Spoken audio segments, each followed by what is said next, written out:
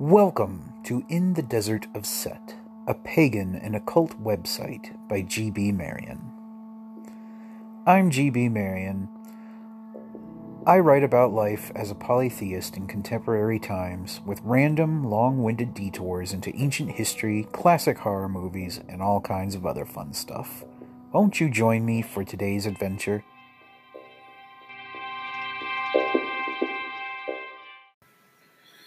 If you'd like to read a free electronic print copy of the following recording, please visit desertofset.com.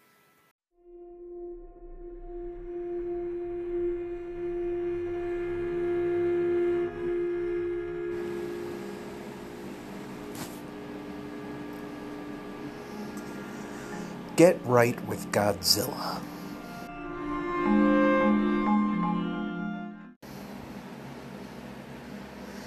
Prior to the 1950s, creature features were dominated by gothic characters like vampires, werewolves, and Frankenstein's monster.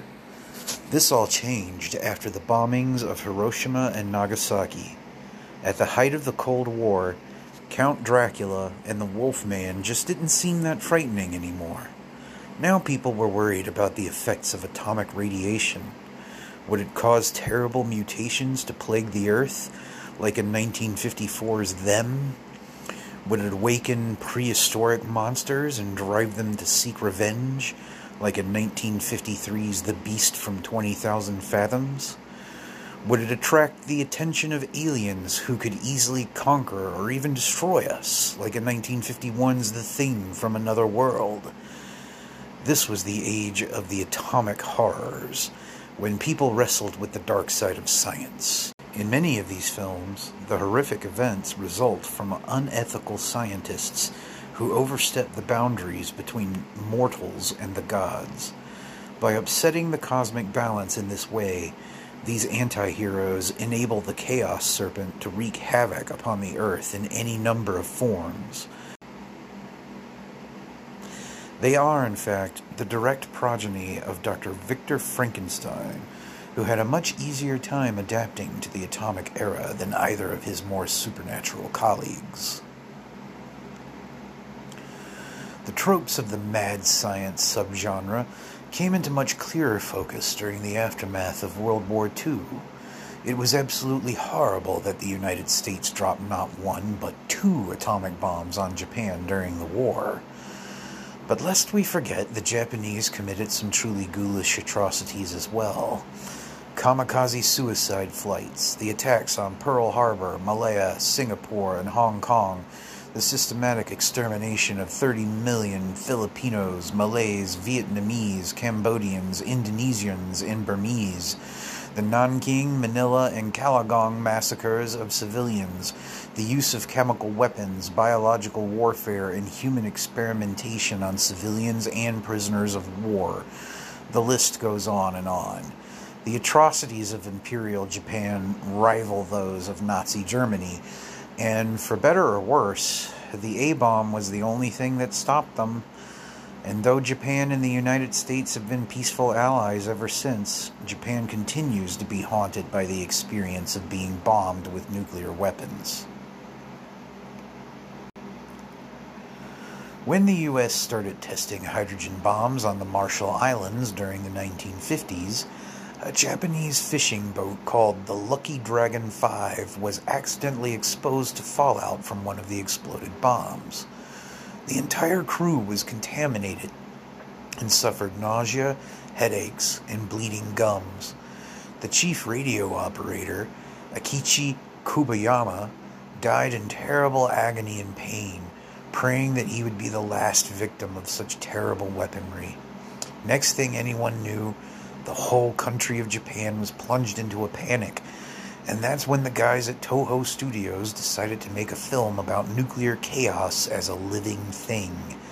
Pulling together the creative team of director Ishiro Honda and special effects wizard Eiji Tsuburaya, it wasn't long before Japanese movie screens were showcasing everyone's favorite Iguanodon Stegosaurus Tyrannosaurus hybrid, the one and only Godzilla, or as he is known in Japan, Gojira. The original Godzilla, released in 1954, begins with a recreation of the Lucky Dragon 5 incident, wherein the crew of a Japanese fishing boat notice that the ocean is glowing around them. Something roars from beneath the surface of the water, and the boat burns and sinks. A few of the men survive, but by the time the Japanese Coast Guard rescues them, the survivors are all suffering from radiation sickness. Not long after that, a fishing village on Odo Island is destroyed during a storm. A scientist named Kohei Yamane, played by Takashi Shimura, leads a detailed investigation of the island, only to learn that it's experiencing nuclear fallout. All the wells are poisoned, and the place is riddled with giant radioactive footprints. Then Godzilla shows up, and everyone gets a real good look at him. Lucky for them, Big G is just going for a walk, not seeking to cause any trouble, and he soon returns to the sea. Dr. Yamane and his team then return to Japan and report what they found to the government, which promptly divides itself between those who think the story should be kept under wraps and who are mostly men, and those who think they should be warning everybody in the country about what's really happening, and who are mostly women. Now, Dr. Yamane has a lovely daughter named Emiko, played by Momoko Kochi, and she is caught in a tragic love triangle. She's engaged to marry a scientist named Dr. Daisuke Serizawa, played by Akihiko Hirata, who is a World War II veteran. He was injured in the war, now wears an eye patch, and seems to be alienated from everyone else around him. Unfortunately for Dr. Serizawa, Emiko has fallen in love with another dude named Hideto Ogata, played by Akira Takarada, a salvage ship captain who's involved in the investigation of Godzilla. But before Emiko can break off their engagement, Serizawa shows her why he's become so alienated from everybody. He takes her to the basement of his house and shows her a new invention he's been working on. We can't really see what the device does just yet, but whatever it is, it makes Emiko scream and faint, and when she leaves Serizawa's house, it's like she's been lobotomized. Meanwhile, the government begs Dr. Yamane for a way to kill Godzilla, but as Yamane himself points out, the creature has absorbed all of that fallout from those H-bomb tests at the Marshall Islands. In other words, Godzilla literally eats, pisses, and shits pure atomic energy. So just how the fuck is anyone supposed to kill the big guy? Furthermore, Dr. Yamane does not want Godzilla to die, but thinks the creature should be contained and studied instead. He figures there are probably all kinds of things scientists can learn from an animal that's strong enough to survive an atomic blast. But the government doesn't listen. It just tries to neutralize Godzilla before he becomes too much of a nuisance. This only pisses the monster off, of course, and Big G eventually hits the city of Tokyo for a night on the town. When Godzilla attacks Tokyo for the first time, there's absolutely nothing humorous or cheesy about it. We see men being set on fire and screaming for the mercy of death. We see a mother holding her children and crying, "We'll be with your daddy in heaven very soon now." We see news anchors offering their lives to keep reporting on Godzilla for any listeners who are still trying to escape the city.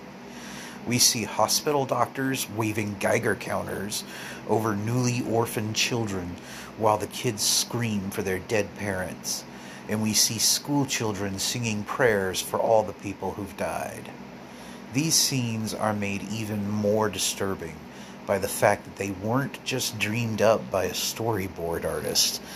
They're based on real events Ishiro Honda personally witnessed during the aftermaths of Hiroshima and Nagasaki. So in a way, the 1954 Godzilla isn't just a science fiction or horror film. It's practically a documentary. Some have argued that Godzilla is a work of anti-American propaganda. Surely having the giant lizard puke radioactive shit all over Tokyo is really America's fault, right? But it seems to me that Big G is actually a self-critical symbol of Japanese ultra-violence turned against itself. The way Ishiro Honda frames the narrative, It feels almost as if he thought Japan deserved to be wiped off the face of the planet by an atomic fire-breathing dinosaur. Godzilla is like a judgment from the gods, sent to humble Japan for every horrific war crime it ever committed as an Axis power. And as the film eventually reveals, the only way to defeat the monster is by creating something even worse than what awakened him. That's when Emiko finally reveals what Dr. Serizawa's been hiding in his basement all this time.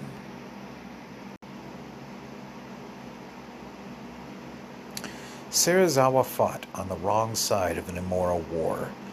He has directly experienced true evil more than any other character in the entire film. Perhaps he has even committed a few wartime atrocities of his own. Horrified by what he probably saw and did during the war, he is now a devout pacifist. Yet he has invented something called the Oxygen Destroyer, completely by accident. This device somehow removes all oxygen from the body, instantly skeletonizing its victims, and after witnessing the Holocaust in Tokyo, Emiko and Ogata try to convince Serizawa to use this new weapon against the beast. But Serizawa refuses. He's terrified that if his oxygen destroyer is ever discovered, corrupt political forces from around the world will conspire to use it as a new weapon of war. What if they somehow coerce or trick him into creating more of these hellish devices? And if nuclear weapons have given us Godzilla, what terrible thing will the oxygen destroyer bring in its wake? That's when Ogata says the most chilling line in the entire movie. He admits that Serizawa's fear might become a reality, and then he points out that Godzilla is reality. Serizawa agrees to use the oxygen destroyer, but he destroys all of his research first to prevent anyone from ever building another one. Then he is joined by Emiko, Ogata, Yamane, and the entire Japanese Navy out at sea. They find where Godzilla is currently located, and Ogata and Serizawa descend together to the ocean floor. There they find Godzilla resting, at peace with himself and his surroundings. This is the most disturbing part of the film for me personally, because it reminds us that Godzilla is just an animal, another innocent victim of World War II. After Ogata returns to the surface, Serizawa activates the oxygen destroyer. Then he decides to stay with Godzilla.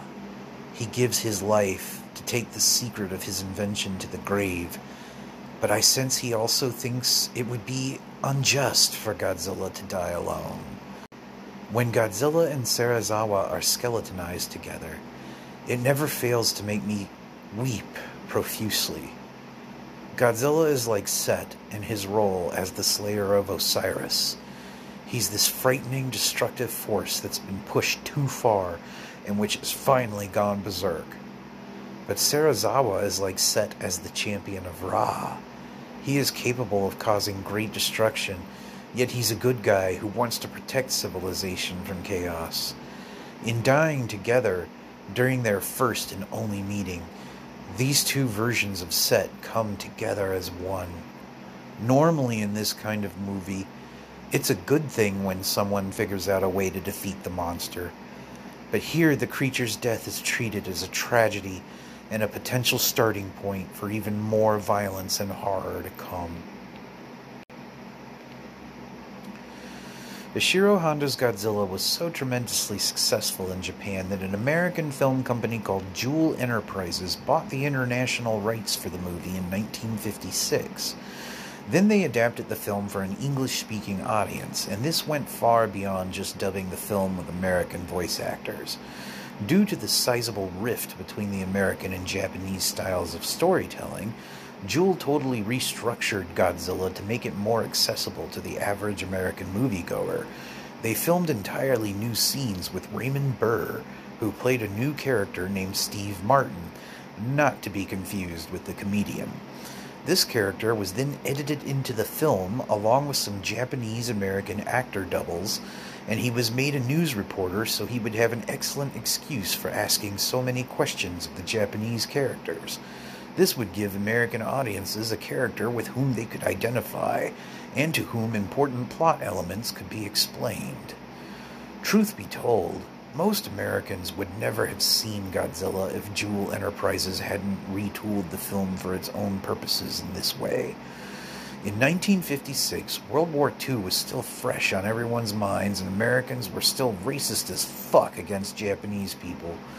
While the original Toho film isn't anti-American at all, the folks at Jewel worried that some viewers might interpret it that way. They wanted the audience to identify with the Japanese characters as much as possible, not react to them with hostility. Plus, adding Raymond Burr to the mix does absolutely nothing to brighten or cheapen the sequence in which Godzilla destroys Tokyo.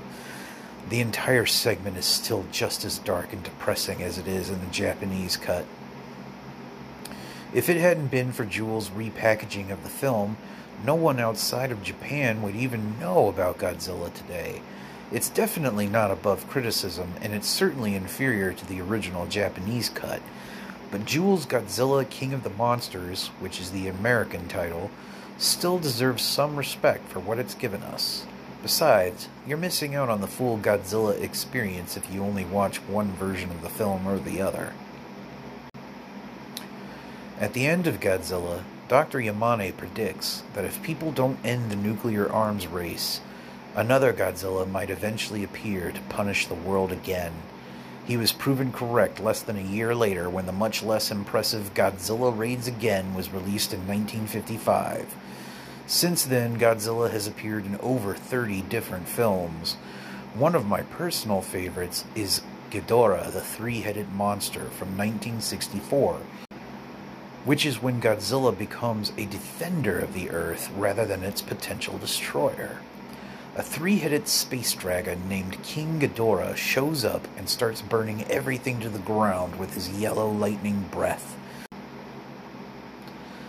Then Mothra, a giant caterpillar goddess, appears and tries to get Godzilla and Rodan, a giant pterosaur, to help her kick Ghidorah's ass.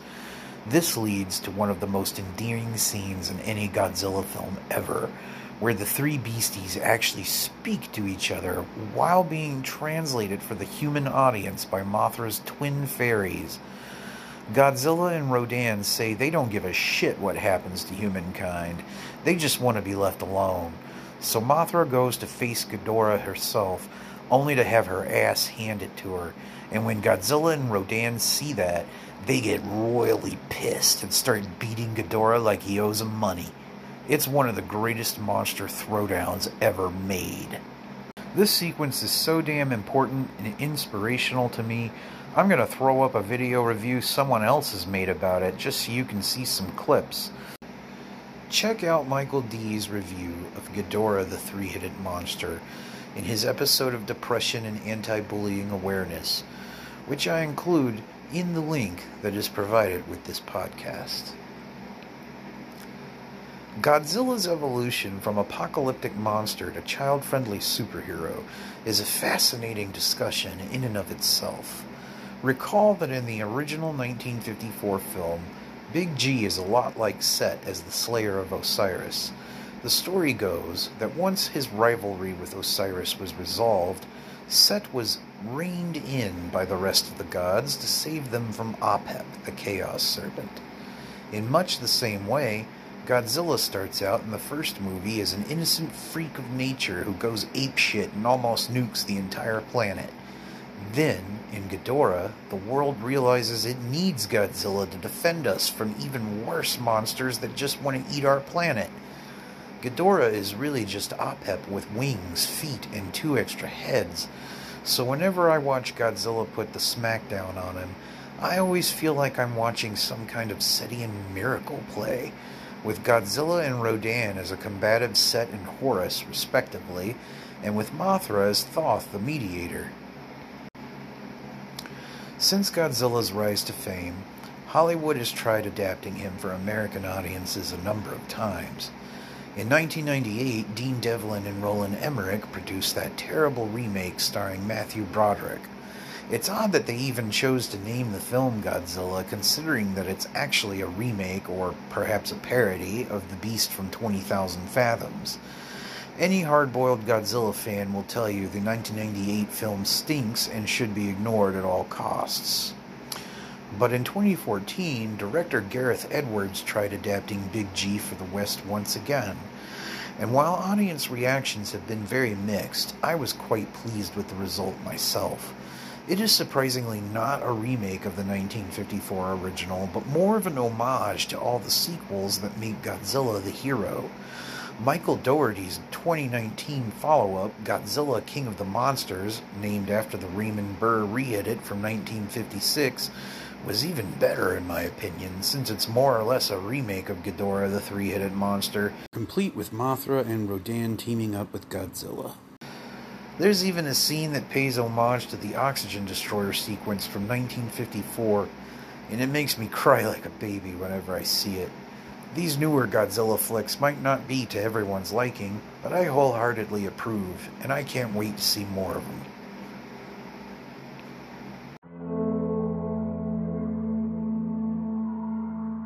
Thank you so much for listening. If you enjoyed this sermon and you'd like to read some more, please check out desertofset.com. I hope you have a wonderful day. Set bless.